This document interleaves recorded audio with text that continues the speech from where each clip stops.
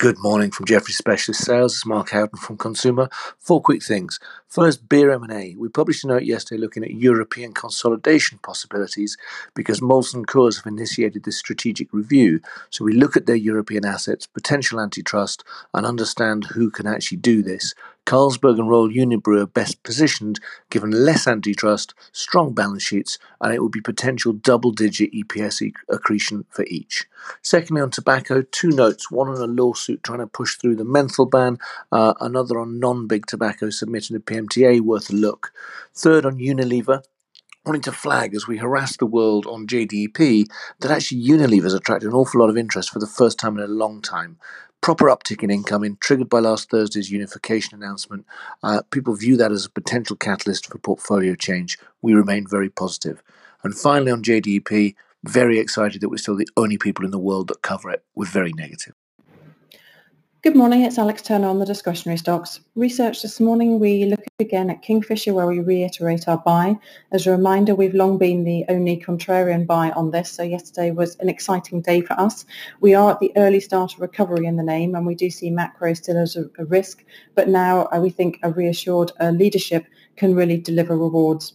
We also write on Tmall, where we hosted the head of luxury and fashion in Europe the other day. We are estimating that the China cluster is representing around 50% of global luxury spend this year, up from 37%, with domestic spend in mainland China to grow at 80%. So as a result, Tmall is now one of the leading growth facilitators for the sector. So there's key points for feedback in the note.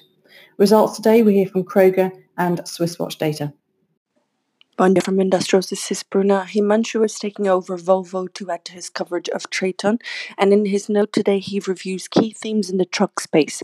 Our preference is for Traton with 30% upside, as we think they are in the beginning of a multi-year transformation through cost restructuring, and Navistar transaction could lead to a higher free float. We upgraded to buy with a new price target of €23. We reiterate buy on Volvo, price target 160 SEK, as valuation does not reflect the change into a better business structurally and the fact that it is best positioned to navigate the upcoming truck cycle. Philippe has a note out trimming H1 estimates on late June production restart, but says the path to working capital rewind has cleared for Q3. We raised price targets 15 to 25% for EU and US legacy names on near-term balance sheet de-risking. He's also raised his price target on Tesla.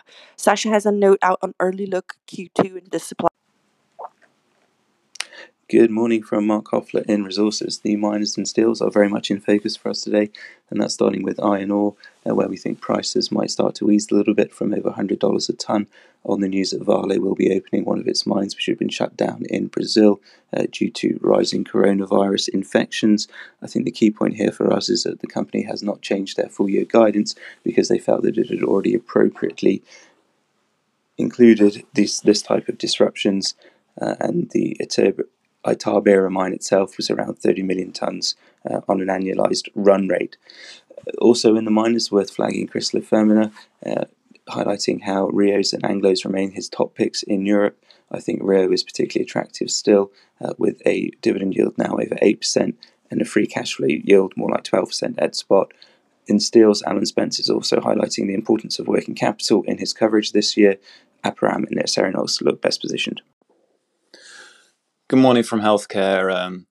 Mixed day yesterday for the healthcare group as second wave fears continue to do the rounds, and we continue to get plenty of incoming on Biden's drug pricing tactics.